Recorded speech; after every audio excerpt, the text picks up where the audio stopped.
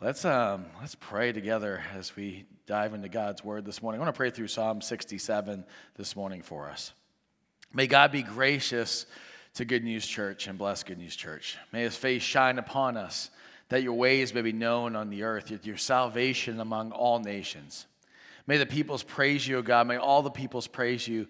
May the nations be glad and sing for joy, for you rule the peoples justly and guide the nations of the earth.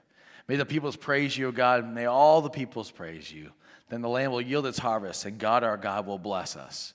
God will bless us, and all the ends of the earth will fear him. Yes, Lord, we should have a righteous and proper fear for you, Lord, because you are powerful and awesome. You're also gracious and merciful. I'm so grateful that you don't just rule with an iron fist, that when we sin, when we fall short, there's still grace, there's still mercy, there's still love. Lord, I pray as we open your word this morning, I pray that you would lead us. We need to be led by you. We live in a world with such confusion, such anger, such hate, such injustice. We don't know where to turn. But with you and your word, we know exactly where we should turn. We should turn to you. And so I pray, God, as we open your word this morning, that we not only hear the words, but we would apply it to our lives so you may be glorified. And we pray this all in Jesus' name. Amen. Before I jump into the message, I do want to celebrate with the Barron family that Jacob and Bethany Barron got married yesterday. And so the Barrons have been a part of the church for a long time. And so we want to celebrate young people getting married in the Lord, two really strong believers starting their married life together. It's an awesome thing. I'm so glad that you're here this morning because today we're going to talk a little bit about anger. Anybody ever get angry? Anybody get angry? Okay, all right, good. Whew. I was kind of worried that I might be the only one that gets angry. Yeah, we all get angry. Is anger in itself a sin? Is it? Is it? Okay, good. Yeah, it's not. I mean, God gave us the emotion of anger. There is righteous anger, but anger can also become a sin. And so this morning, we're going to look at a really crazy story in Genesis chapter 34. It's awesome to be able to walk through a book of the Bible because then you preach on things you never would normally preach on. And this is one of those stories. I would never have picked this to preach on, but as you go through it, you see that Jesus is the only one that gets anger right. And so we're going to look at this story, but I want you to remember that Jesus gets anger right. He's the only one that gets anger right. And it's hard for people to even think about Jesus getting angry because I think most people have this idea of Jesus being the combination of like these three guys together, like Mr. Rogers, Santa Claus, and Bob the Painter. Like that's who people think Jesus is, some blonde-haired surfer dude that, he just says, hang 10 and just relax and it's no big deal and he just never gets angry. But Jesus did get angry. He had righteous anger. He never sinned in his anger, but he did get angry. And right now we live in an angry world. If you're not on social media, I want to congratulate you for doing a good thing for your soul and just avoiding all that mess. If you are on social media, you know that we live in an angry world, don't you? I mean, we used to post about what we were eating at lunch, and now we post all these hateful things. And so we live in an angry world. And so what we're going to do is we're going to look at God's word this morning, and we're going to see a group of people, Jacob's sons, get really angry. And they got angry for the right reason. There was something really horrible that happened to their sister, Dinah. But then they might have taken it a little too far. So we're going to look at this story and then in the context of it, figure out how we can get anger right, just like Jesus got anger right. So we're going to jump into Genesis chapter 34. If you're new here this morning, or new watching online, we're so glad that you're with us. It's awesome to have you here in Christ community together. And we've been going through Genesis, and we're here in Genesis chapter 34 with the story of Dinah and Jacob's sons.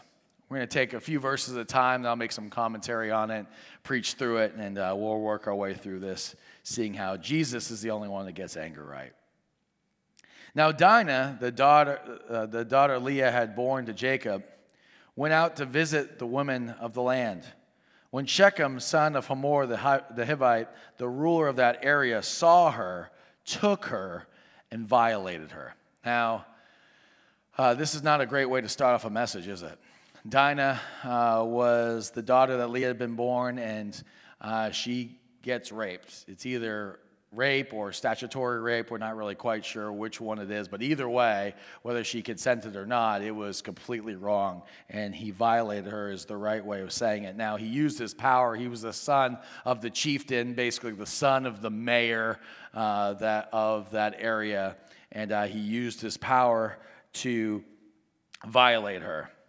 His heart was drawn to Dinah, daughter of Jacob, and he loved the girl and spoke tenderly to her. And Shechem and his father Hamor, he said to his father Hamor, "Get me this girl as my wife." If there's any bit of good news at all, even though this is an absolutely horrible thing, at the time, women were not treated well at all. They were basically treated as material items to be discarded. And so at least he didn't want to discard her. He wanted to actually take her on as a wife. Didn't justify anything at all for what he did. An absolutely horrible and awful act. And he falls in love with her and he says, "Okay, Dad, you have the power of this area. I want this girl as my wife. What are you going to do about it?" When Jacob heard that his daughter Dinah had been defiled, his sons were in the fields and the livestock, so he kept quiet about it until he came home. You know, Jacob at this point is well advanced in years, and he has all these young sons. And you can just imagine Jacob was probably pretty upset about what had just happened. But he thought, you know what? I'm going to let my sons take care of this. They're a little bit more youthful, and I bet they could take care of this in a way that would be justifiable in their anger. Then Shechem's father Hamor went out to talk to Jacob. Now Jacob's sons had come home from the fields as soon as they heard what happened. They were filled with grief and fury because Shechem had done a disgraceful thing. Is that anger their response, feeling full of fury in this situation? You think that's righteous? Do you? Yeah, absolutely. Absolutely. If you have a daughter or think of a woman that you love is raped and defiled, yeah, you better be angry. You better be furious. That's an emotion that God gives us to respond that way. And so Jacob's sons respond that way. They are furious because he'd done a disgraceful thing in Israel by lying with Jacob's daughter, a thing that should not be done. But Hamor said to them, "My son Shechem has his heart set on your daughter. Please give her to him as his wife. Intermarry with us. Give us your daughters and take our daughters for yourselves. You can settle among us. The land is open to you. Live in it, trade in it, and acquire the property in it." Where Jacob had settled in the land that they were in, they were right near all these ungodly people, Shechem's people. They were not followers of the true God. In fact, the part of their practices were these really weird and disgraceful sexual practices, and that's where you see some of this come out. These were pagan people. And now he's saying, will you intermarry these believers in the true God and these believers in all these pagan rituals? Let's intermarry together. Does this sound like a good idea? No, this is not a good idea at all. But he comes up with this idea because he wants Shechem to be able to marry Dinah. Then Shechem said to Dinah's father and brothers, "Let me find favor in your eyes, and I'll give you whatever you ask. Make the price for the bride and the gift I'm going to bring as great as you like. I'll pay you whatever you ask of me, only give me the girl as my wife." So these sons are furious. Jacob is furious. This guy is saying, listen, my son really wants Dinah. You name the price. And so I'm sure they're thinking, still in their anger, and they're thinking, okay, he's basically begging. How can we take advantage of this situation? And so they make a proposal. Because their sister Dinah had been defiled, Jacob's sons replied deceitfully as they spoke to Shechem, the father of Hamor. They said to them, "We can't do such a thing. We can't give our sister to a man who's not circumcised." Now, circumcision was it was a symbol, it was a sign and a seal that they belonged to the true God. And so this was part of their religious experience, part of following God together. That would be a disgrace to us, they said. We will give our consent to you on one condition only, that you'll become like us by circumcising all your males. Then we'll give you our daughters and take your daughters for ourselves. We'll settle among you and become one people with you. But if you do not agree to be circumcised, we will take our sister and go." This is an interesting proposal, isn't it? All right, what I want to do is, in order to intermarry with everybody, what I want you to do is all of the adult males, you become circumcised. All the guys are cringing right now, right? This is the reason why we do circumcision to babies and not adults. And it's a weird proposal, but you'll see what their intentions were. And let me give you a little preview. It wasn't good. Their proposal seemed good to Hamor and his son Shechem. I mean, they're thinking they could have asked for anything. I mean, we have quite a bit of riches, we have quite a bit of livestock, we have quite a bit of land. They could have asked for anything. They want us to become circumcised? Okay, no big deal. We'll be able to share everything they have because of this. The young man who was most honored in all of his household lost no time in doing what they said, because he was delighted with Jacob's daughter. So Hamor and his son Shechem went to the gate of the city to speak with their fellow townsmen. "These men are friendly towards us," they said. "They live in our land and trade in, and our land has plenty of room for them. We can marry their daughters, and they can marry ours. But the men will consent to live with us as one people only on the condition that males be circumcised, as they themselves are. Won't their livestock, their property, and all their animals become ours? So let's give consent to them, and they will settle among us." This is a great illustration of the power of lust. Here are all these guys thinking we're going to get more money, we're going to get more power, we're going to get more livestock, we're going to get more land. And look at those women. I mean, they look different than us, and they're attractive, and they're exotic, and we get the women too. And so they think, circumcision? No big deal. They're completely blinded by their lusts. The story continues on. So all the men who went out to the city gate agreed with Hamor, the son Shechem, and every male in the city was circumcised. Here's where the plan comes into fruition for Jacob's sons. 3 days later, while all the men were still in pain, 2 of Jacob's sons, Simeon and Levi, Dinah's brothers, took their swords and attacked the unsuspecting city, killing every male. While they were recovering from their circumcision, the 3rd day is the worst day of recovery from circumcision, and they're all still in pain. They basically can't fight back at all. Simeon and Levi and probably a bunch of their servants went into the city and killed every male. They put Hamor and his son Shechem to the sword and took Dinah from Shechem's house and left.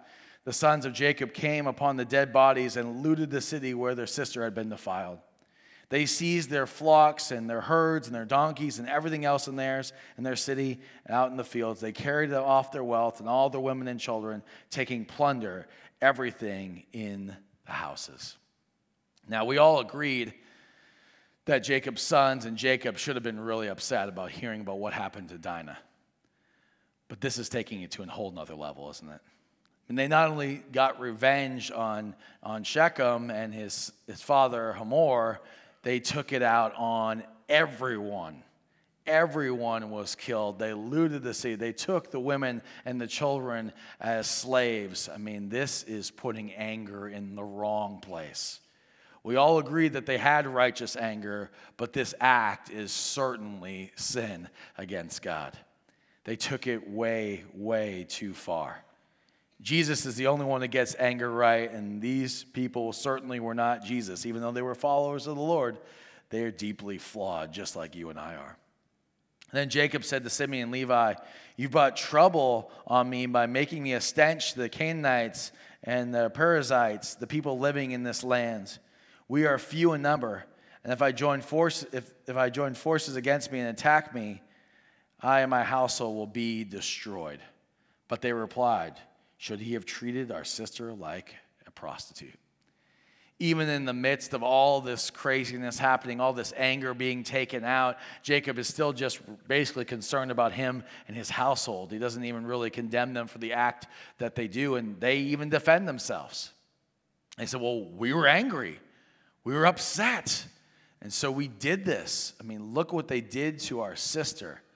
So we took it out on them. Anger is a really interesting thing to work through. And sometimes it's really difficult to figure out how to have anger in the right place. These guys certainly didn't have anger in the right place, did they? I mean, they had righteous anger, and then it turned into very sinful anger. It's interesting, in Ephesians chapter 4, it says, "In your anger, do not sin, and don't let the sun go down while you're still angry. Do not give the devil a foothold." The word foothold in the original Greek language is the word topos, and topos means a room. It basically says, in your anger, don't give the devil room in your heart by sinning or letting the sun go down on your anger in your sin. And so how do you get it right? I mean, it's really difficult. This is a motion that's given to us from God, but we often get it in the wrong place. I remember a few years ago, and there's certainly examples that happened more recently. This is just something that stuck out in my head. It was one of those days where I was trying to give Christy a little bit of a time away from the kids so she could get some things done. And so I had the kids all day, and we did all kinds of things that dads do. You know, what do you do when you have your kids? You don't know what to do with them. You just go all kinds of places they like to go. So we went to Walmart, and we went to Dairy Queen, we went to Ichiban buffet. This was before COVID. Okay, so they like eating all the kinds of food that they want, and we went to all these different playgrounds. And we get home, and the two boys are in the bath, and Liliana is doing a craft, and they're wanting their mommy, because who doesn't want their mom? And they want their mom. But Christy isn't home yet, and so they're just complaining about not having their mom, and they're getting in and out of the bath, and they're splashing each other. And at that time, Liliana comes in, and she's like, "Daddy, can you help me with my craft?" And it's a very simple, easy question, right? But in the midst of all this craziness going on, I slammed my hand down. I said, "I'll get to that craft in a minute." Poor Liliana just backed away real slowly, and there was silence in the bathroom. I had lost control because there was some splashing in the bathtub, and my daughter asked me to help her with her craft. Anger not in the right place, right? Not in the right place at all. That's why we have to count on Jesus, because he's the only one that gets anger right. This sinful anger that we see come out, maybe we're not going to go and murder all kinds of people and loot and plunder a place, but we certainly can affect our relationships. And anger comes out in weird ways and interesting ways, because oftentimes there's anger in our life that we don't know how to deal with. We don't understand how to deal with it because there's things that are happening behind the scenes. Maybe it's a relational conflict in your life, in your workplace, in your family that keeps coming up, and you don't really know how to resolve it. Or maybe there's a personal weakness, a personal sin that you struggle with, and you keep trying to overcome it, but you can't. And so you get angry, or you feel trapped in a painful or dead-end situation that you're in. You don't know how to get out of it, so anger comes out in all these different and weird ways. Or maybe there's a betrayal in your life that happened that you weren't expected, that wasn't expected in your life, that you were blindsided by, and because of that, it makes you angry, but you don't really know how to get that anger out. And maybe you're seeking God's guidance on something, and you feel like that he's just silent, and he's not speaking to you, and you're having a hard time discerning what to do, and maybe that's making you a little bit angry. And so we have to figure out a way to get anger right. And so Jesus gets anger right, and the action step for us is to let Jesus put your anger in the right place. We don't want to just get rid of all anger, because God gave us that emotion, and there is righteous anger. The reaction that Jacob's sons had about being furious about their sister being raped, that's righteous anger. They should have been upset, but you have to work to put anger in the right place, and the best way to do that is by counting on Jesus to do that. Maybe there's some things in your life that you've seen that you don't want to pass on for anger in your life. Maybe you've heard anger in your household growing up, and you don't want to have a household that's full of anger too. Maybe your angry words have gotten you in trouble. Any of you have that happen? Yeah, I certainly have had that happen. Maybe there's a friend in your life that's told you that you tend to be a little bit angry, and maybe you don't quite see it. but because you respect that person, you want to really explore that a little bit more. Maybe you have too many angry arguments with your spouse that really it's not fighting fair, it's fighting in anger. Maybe you discipline your children in anger. Maybe there's some things there that you want to work on. Listen to what a few scriptures say. This is in Proverbs chapter 14, verse 29. And Proverbs are just wise sayings that we can apply to our life. Listen to what it says. This is 14:29. It says, "A patient man has great understanding, but a quick-tempered man displays folly." And then Proverbs 16:32, it says this, "Better a patient man than a warrior, a man who controls his temper than one who takes a city." Most guys that I know want to be warriors. We want to accomplish things. We want to take over. We want to do whatever it takes to make a difference in the world, to make our mark in the world. And this scripture is saying that if we're patient, it's even better than being a strong warrior. We have to get anger right, and the only way that we can do that is by letting Jesus move in, letting Jesus take a hold of our life, because the sons of Jacob didn't quite get anger right. But Jesus does get anger right. And I want to show you one quick story here. This is in Mark chapter 11.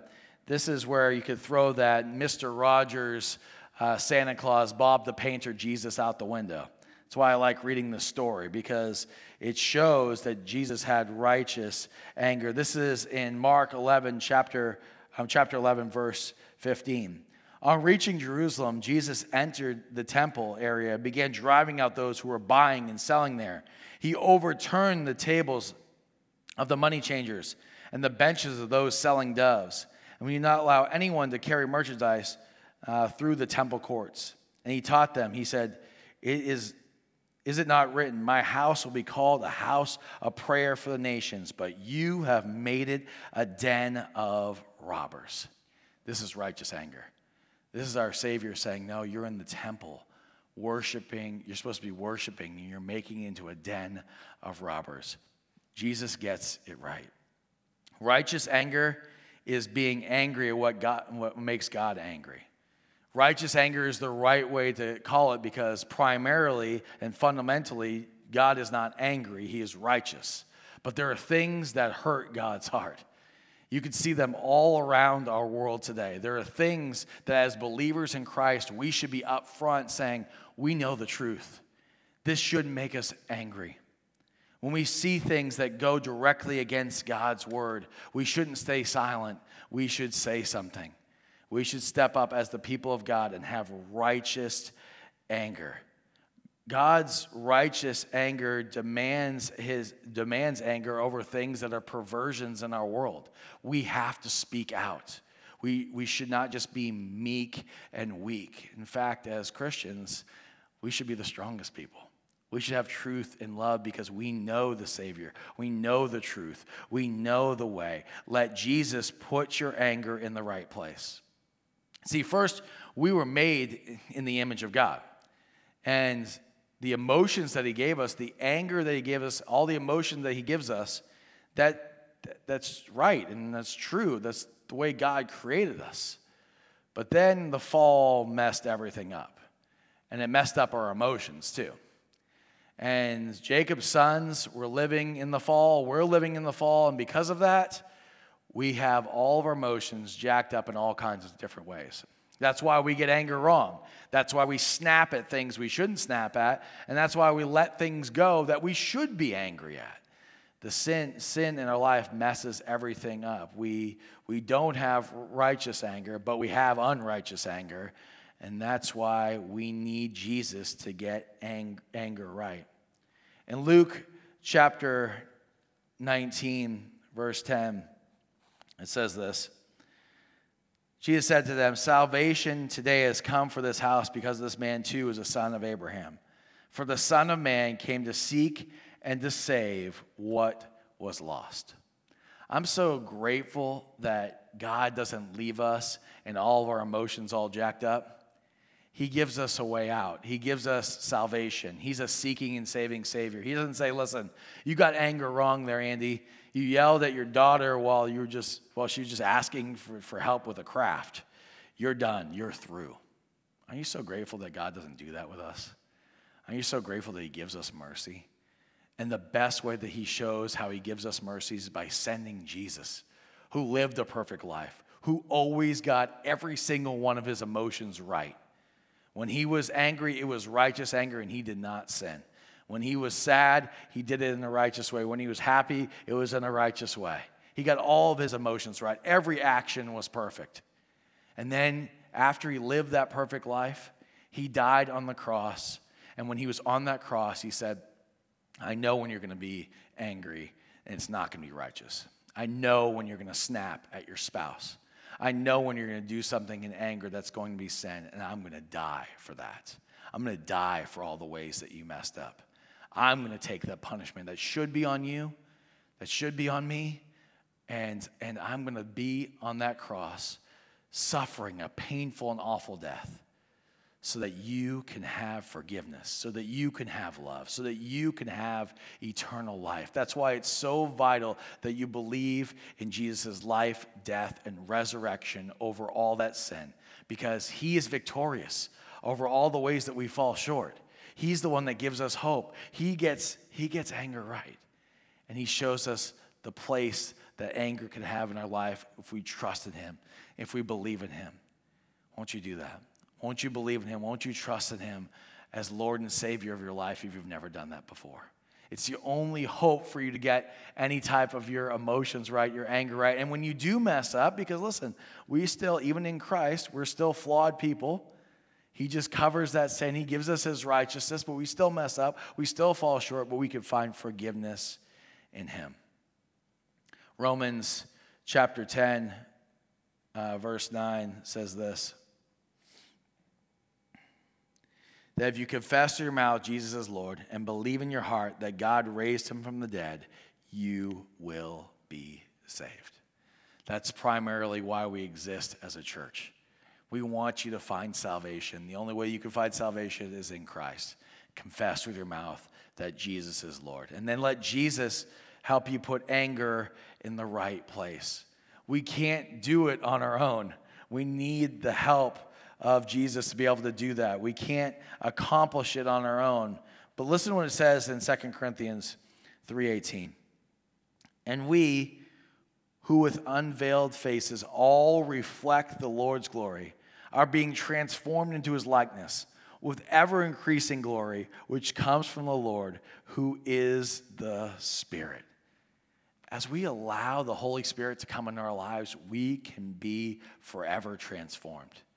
If you find yourself being an angry person, if you find yourself, even if it doesn't come out, you just know how you feel on the inside, you don't have to stay stuck there. You don't have to be like that for the rest of your life. If you feel like all this unrighteous anger and you snap at people, you have a short fuse, you don't have to be like that forever. You can count on Jesus to work into your life, to transform you, to sanctify you, to allow you to become more and more like him. And his part, he's going to move in. He's going to help you get that anger right the more and more you trust in him. And that's why we run here on Sunday morning, whether you're joining us here in person or online. That's why we come, is because we know the source of hope. We know the source of joy. Listen, if we go to the world to try to find hope, are we going to be able to overcome our anger? Are we going to be able to overcome our sin? I mean, no, the world doesn't offer solutions. The church does. The church does because we know who is the seeking and saving Savior. We know who gets anger right. So that's why we run the church. That's why we run the small group. Listen, we don't want to put anger in the wrong place like Jacob's sons did. We want to have righteous anger. We want to be able to use that for his glory. We want to be able to get rid of unrighteous anger. And so this week, we have an opportunity to be able to show people that we are the people of God. If you mess up this week and you show unrighteous anger, you sin in your anger, go above and beyond to make it right. Go and apologize to people and say, listen, I messed up. I got that wrong. I was angry when I shouldn't have been angry. That time where I told you a little earlier about what I yelled at Liliana, I had an opportunity with my kids to talk with them afterward and say, you know what? Dad really blew it. There's no reason why I should have snapped. There's no reason why I should have yelled. That was unrighteous anger. Daddy needs Jesus. And it was a powerful moment to be able to show that to my kids. So if you mess up, or when you mess up, because we're all going to mess up, go above and beyond. Go above and beyond to show people that Jesus is the only one that gets anger right, and tell people that you're really sorry. When someone else blows it in your life this week, when someone else gets angry at you and maybe comes to you and asks for forgiveness, or even if they don't ask for forgiveness, it's a way for you to show grace to people. You can say, listen, hey, I struggle with anger too. Me too. Me too. C.S. Lewis, the great theologian, says, friendship is born in the moment we say, me too. When we relate with someone else and say, you know what, I have that struggle too. I'm one that can relate to you because I've struggled with this in my life too. We can build friendship and we can lead people to Christ. So I urge you this week in closing to stand up for truth. If there are things that are happening in our world that you see are mocking God, there are things that go directly against God's word, stand up in truth. And it's okay to have righteous anger. It's okay to say something. But there are things in your life that you know that you should just let go, and you find yourself getting really angry about. Seek the Lord in it. Come to him and say, listen, I don't know how to deal with this. I know I have some pinned up anger in my life, and I just want to give this to you. I know you're the only one that gets this right. Help me to overcome this sin in my life. Don't let the sun go down on my anger. I don't want the devil to have a room in my heart. No, I want to worship you. Help me with it. Jesus gets anger right. So let Jesus help you put anger in the right place.